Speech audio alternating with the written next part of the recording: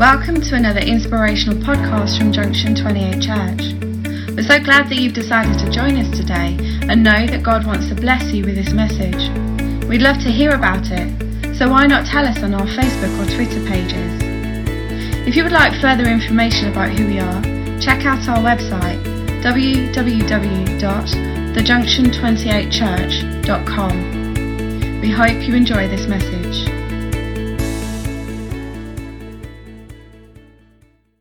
What I'm going to talk to you about today, in one word, is disappointment. Hard topic, but we're going to look at one verse. We're going to look at the verse from 1 Thessalonians 5, 16 to 18. And this is the verse that we're going to keep coming back to through the story that we're reading this morning. And it just says three things. Rejoice always, pray continually, give thanks in all circumstances, for this is God's will for you through Christ Jesus.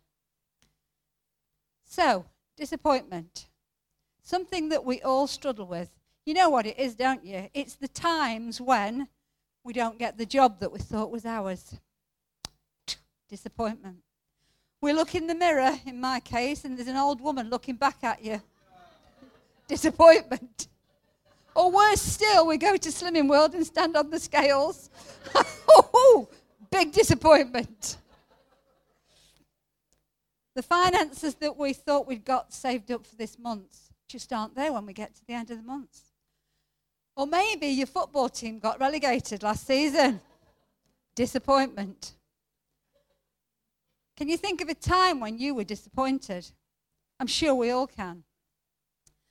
Before we know it, being disappointed becomes disappointment. And it can start with a little sentence, a statement, a put down, because things haven't happened the way we thought they'd happened. And we end up carrying around with us that burden of disappointment. Sometimes people carry this for months or years. I was disappointed, therefore, I'm not going to try again. I'm not going to do that again. I'm not going to move on. I'm going to stay where I am. We were disappointed. And it stops us from moving on. We sang about that mountain this morning. We've prayed about a mountain. You know, if God can move a mountain, then let the mountains move. Disappointment might be your mountain, and it's stopping you from moving on and doing the next thing that God has for you. Do you want the definition of disappointment from the dictionary? This is it. Being sad or displeased because someone or something has failed to satisfy our hopes and expectations. Is that how you feel? That something has failed to satisfy our hopes and expectations. Things and people will disappoint us, but God never does. Sometimes it's hard to get over disappointment, but it's how we deal with it that matters. We often bring disappointment on ourselves, don't we, by setting the standard too high, by thinking that ours is the only way to do something. You know, I've been guilty of that because I think I'm right all the time. You ask my kids. But then this verse in Thessalonians, which we're going to keep going back to, rejoice always, pray continually, give thanks in all circumstances, comes into its own. But we're going to look at disappointment through the life of one of my favourite people in the Bible, and that's David. Now, if I ask you this morning, if you could describe David in one word, what would that word be? You'll have lots of different answers, but shout one out to me. One word, Nathan, you didn't listen to the question. One word to describe David. What was he? A worshipper. Great. Passionate. What about what he did? Warrior. That's one word I've got. I've got the words down like shepherd, son, musician, poet, writer, leader, friend. He was many things, David was, and he was one of my favourite people in the Bible. Yeah, thank you, Dawn. I can never work this, Nathan. Thank you. In all his various roles, David must have suffered disappointment. And we're going to read one of those encounters. Now, it's quite a long reading today, so bear with me. If you want to follow it with me, it's in 1 Chronicles chapter 17. That's the first book of Chronicles, chapter 17. And throughout this morning, we'll probably read the whole chapter, but not in one go. So 1 Chronicles chapter 17. And it starts, the chapter is entitled God's Promise to David. After David was settled in his palace, he said to Nathan the prophet, "Here I am, living in a house of cedar, while the ark of the covenant of the Lord is under a tent."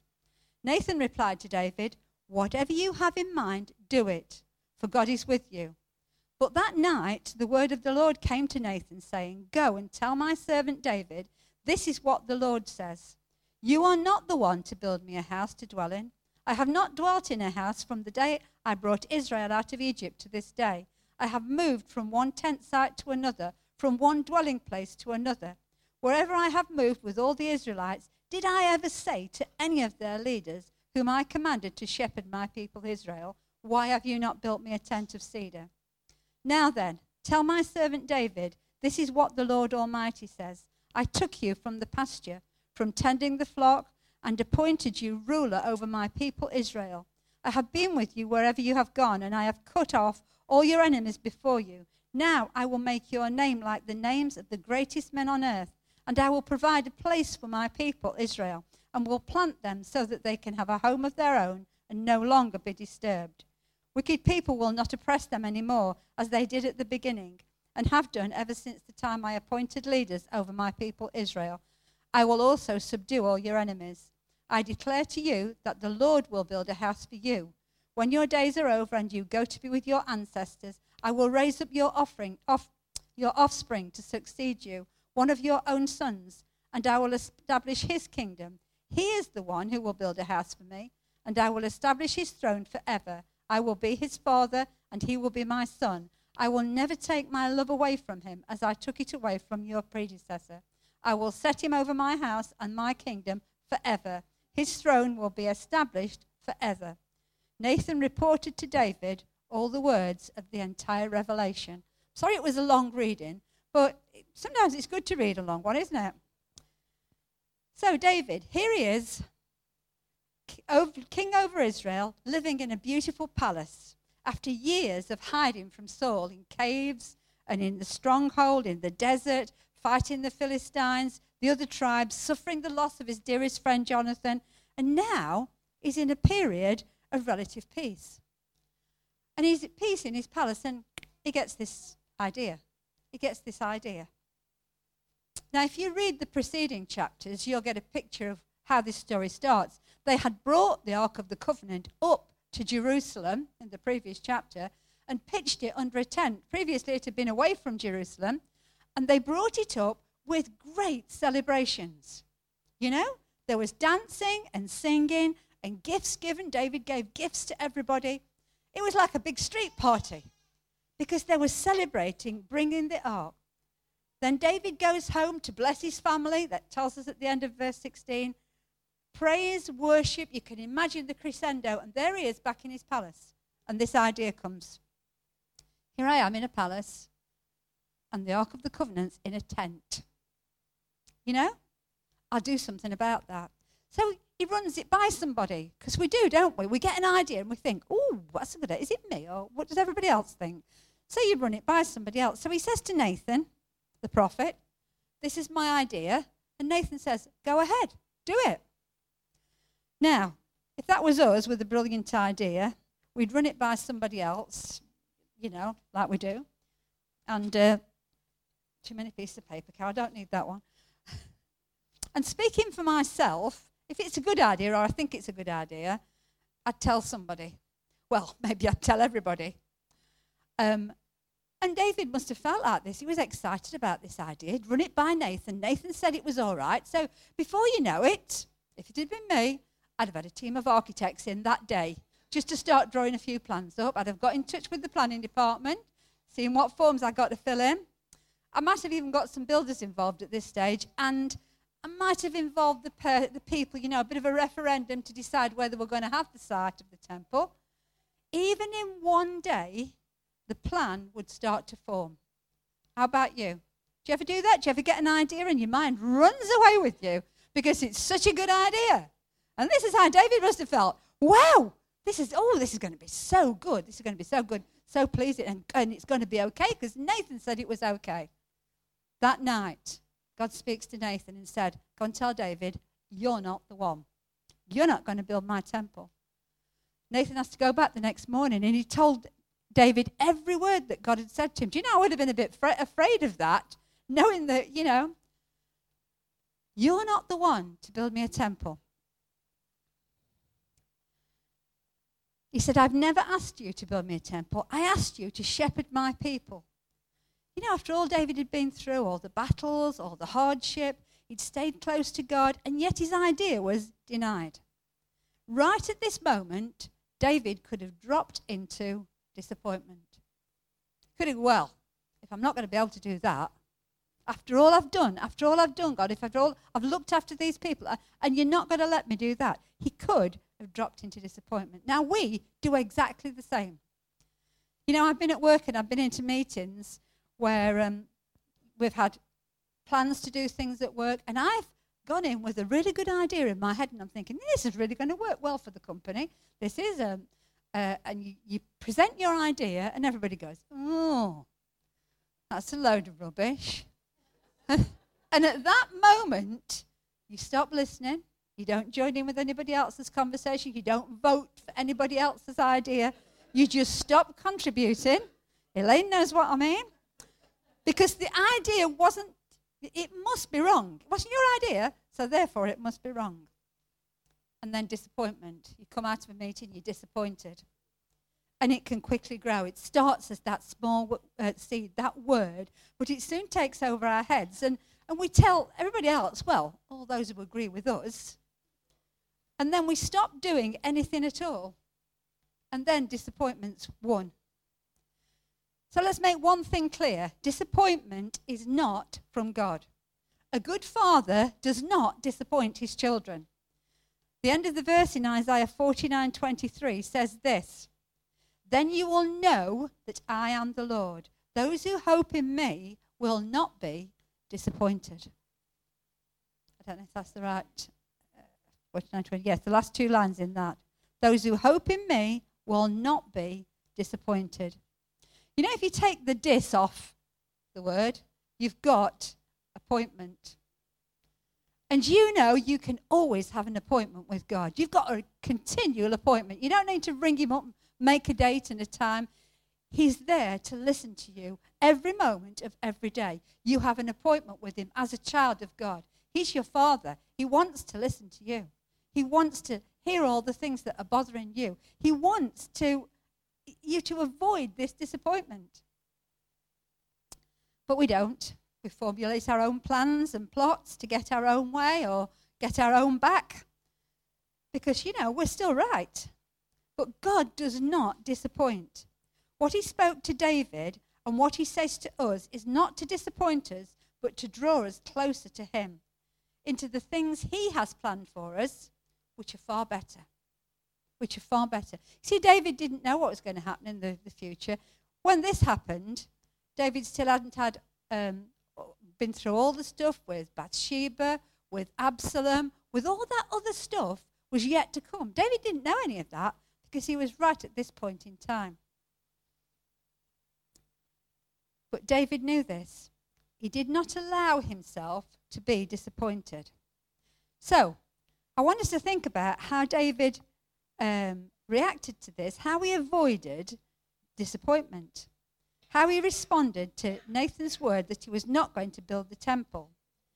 David's response is an excellent illustration of how a believer should handle disappointment. Instead of being angry and upset at the Lord, which very often is our response, David's reaction was one of humility and thanksgiving. We go back to that verse in Thessalonians. Rejoice always.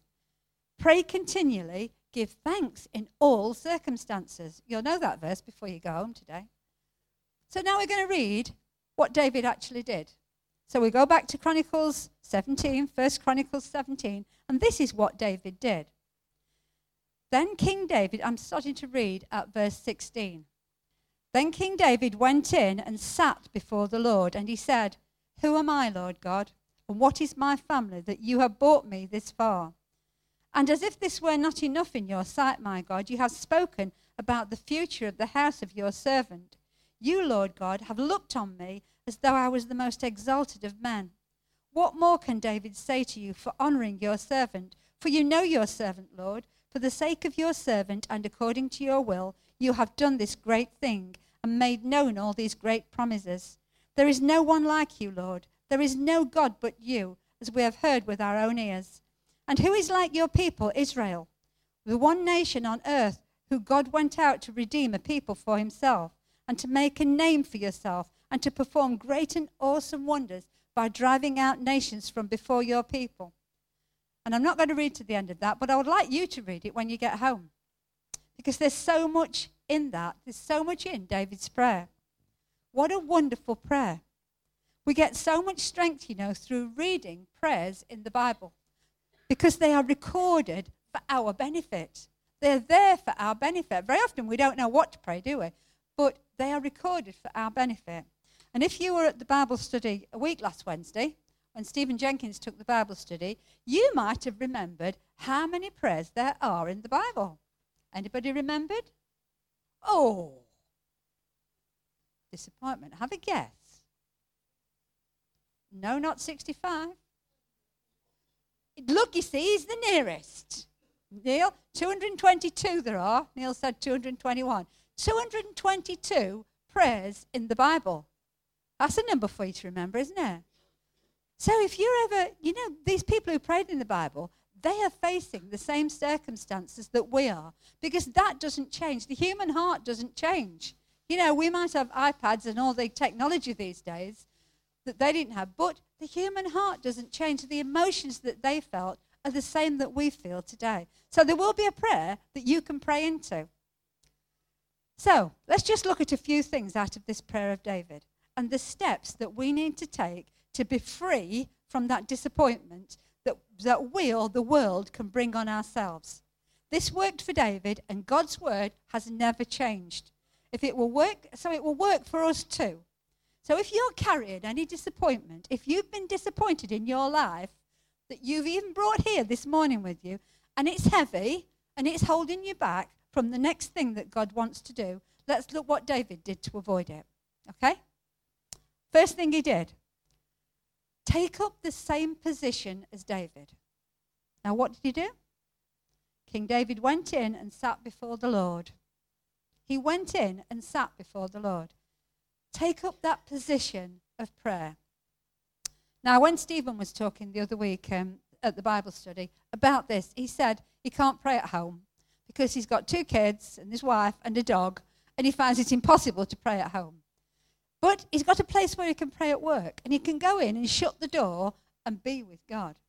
And he prays in the car. Now, I don't know where any of you pray. We all have different habits, don't we? We all have different things that we do.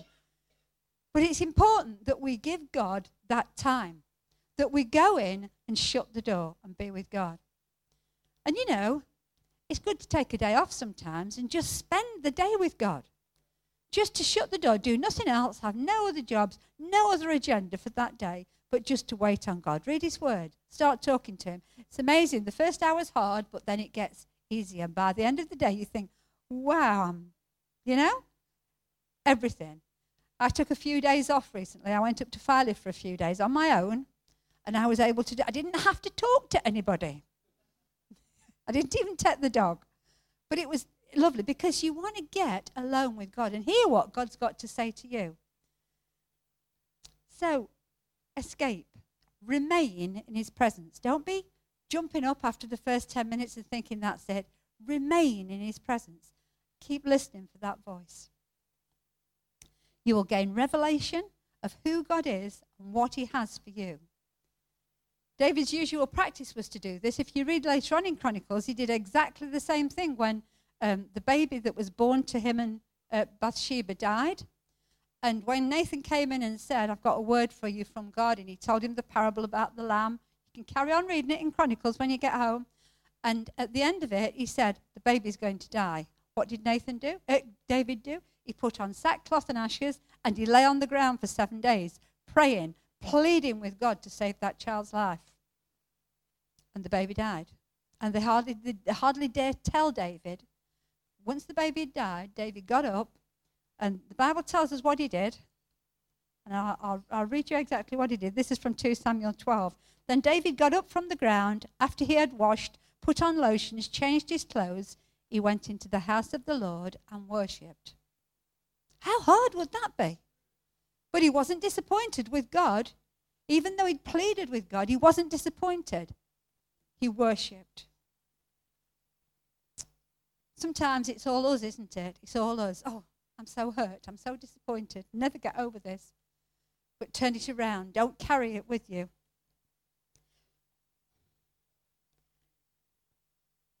And then David says this. He said, who am I? Who am I?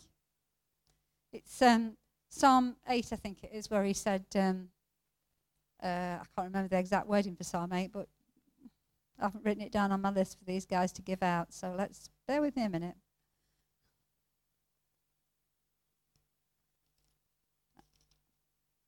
And unfortunately, I bought my Bible with too many pages in it today, so it takes ages to find.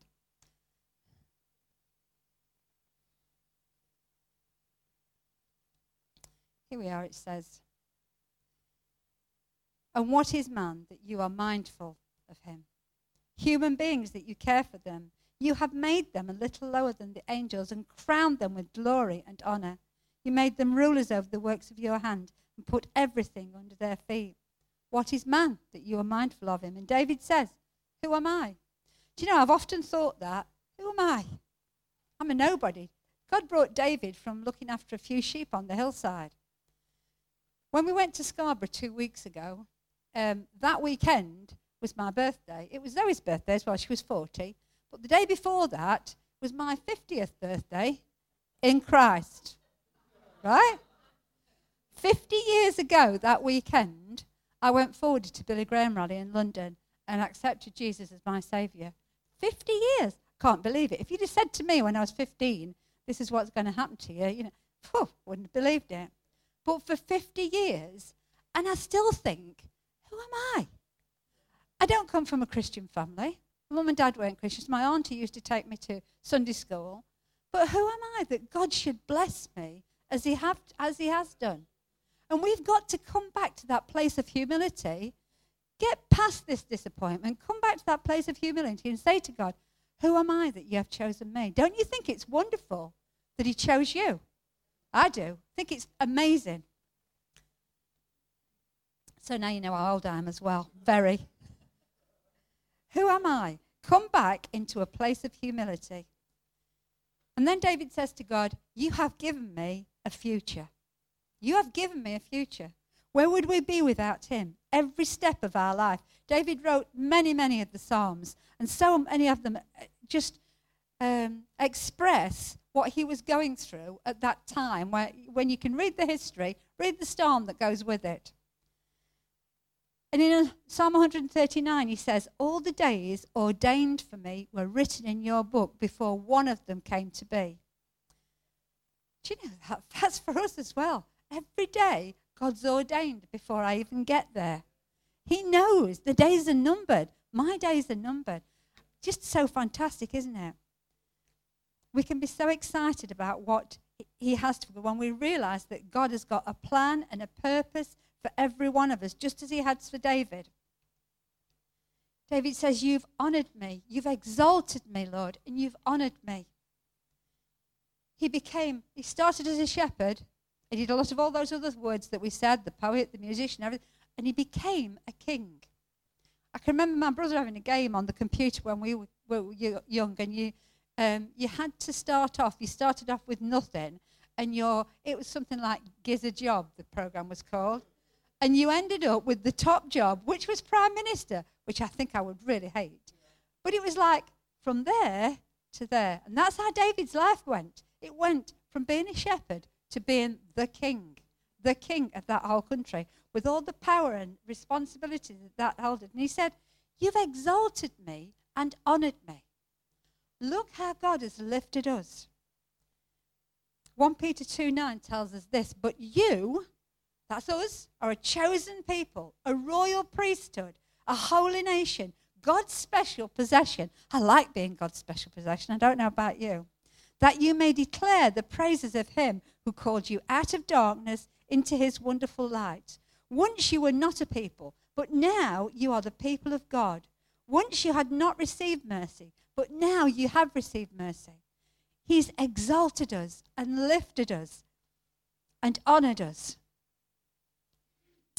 You know, David says many other things. He speaks about being, I am your servant. He speaks about, you are my God. And he promises good things. He promises David all these good things. You know, when I get to a promise in my Bible, I put a P in the margin because it's for me as well. And some pages have got a lot of P's down because they're my promises. He promises to bless his house forever. He promises to bless our life and our house forever. But it's like we were saying last week. It's like Pastor Danny was talking about last week. You've got to take them for yourself. Unless you take it and say, this is my promise, and accept it from God, it's not going to work. Embrace the promises. Expect them to happen. Expect them to happen. Invite his promises into your situation. If you're dealing with disappointment or whatever, invite those promises into your situation to turn it around. God is faithful. His hope and expectation for us will not disappoint us. David prayed in thankfulness, excitement, courage, praise, but not in disappointment. He didn't go in there and say to God, well, you've let me down proper this time. After all that, I've told all these people, and now I've got to go back and tell them all it's not going to be me. None of that. He prayed, like that verse from Thessalonians that we keep going back to. Have you learnt it yet? Rejoice always. Pray. In everything give thanks. In all circumstances give thanks. He prayed that. Bless his house forever. Remember that we never have the full picture. Only God does. Be thankful in all situations. We might think that the situation we're in is the worst anything could ever be. It's easy when things are going good, isn't it? So, David was not the one to build the temple. His son Solomon was given that right to build the temple. But did it mean that David went away and thought, well, that's it then, wipe my hands up, I needn't think about that anymore? No, he didn't. Read on in Chronicles. I'm only in Chronicles, by the way, because I read through the Bible in a year, 3 chapters a day, and I just happen to be in Chronicles. So God gives you a word from wherever you are, doesn't he? So read further on in Chronicles, and you'll read that David had stone cut for the temple. He brought cedar wood in from Lebanon. He brought articles, provided articles, silver and gold for the temple. He started the preparation. He organized the labor force. So he didn't sit back and do nothing because he wasn't going to be the one who built it. He laid the preparation ready for Solomon to come along and actually build that temple. He laid the preparation. You get everything ready. Junction 28. We are preparing for the next generation. We are getting things in place. We are getting things ready for that next generation to come along. Never say, there's nothing I can do. There's so much in building the kingdom of God, and God has a part in it for all of us. So don't let carrying disappointment stop you from carrying God's will. You know, David was such a character. He didn't always get it right. He didn't always tell the truth. He let people down. He broke the commandments. Yet, this is what the Bible says about David in Acts 13:22. This is Paul when he's preaching in Antioch, I believe. And he says, after removing Saul, he made David their king. God testified about him. I have found David, son of Jesse, a man after my own heart. He will do everything I want him to do. A man after my own heart. Because David didn't have any hang-ups. He just wanted to walk with God. He wanted that relationship to be right with God. He didn't want disappointment in any of the things of his life to hinder the next thing that God was going to do for him. So this is the antidote for disappointment.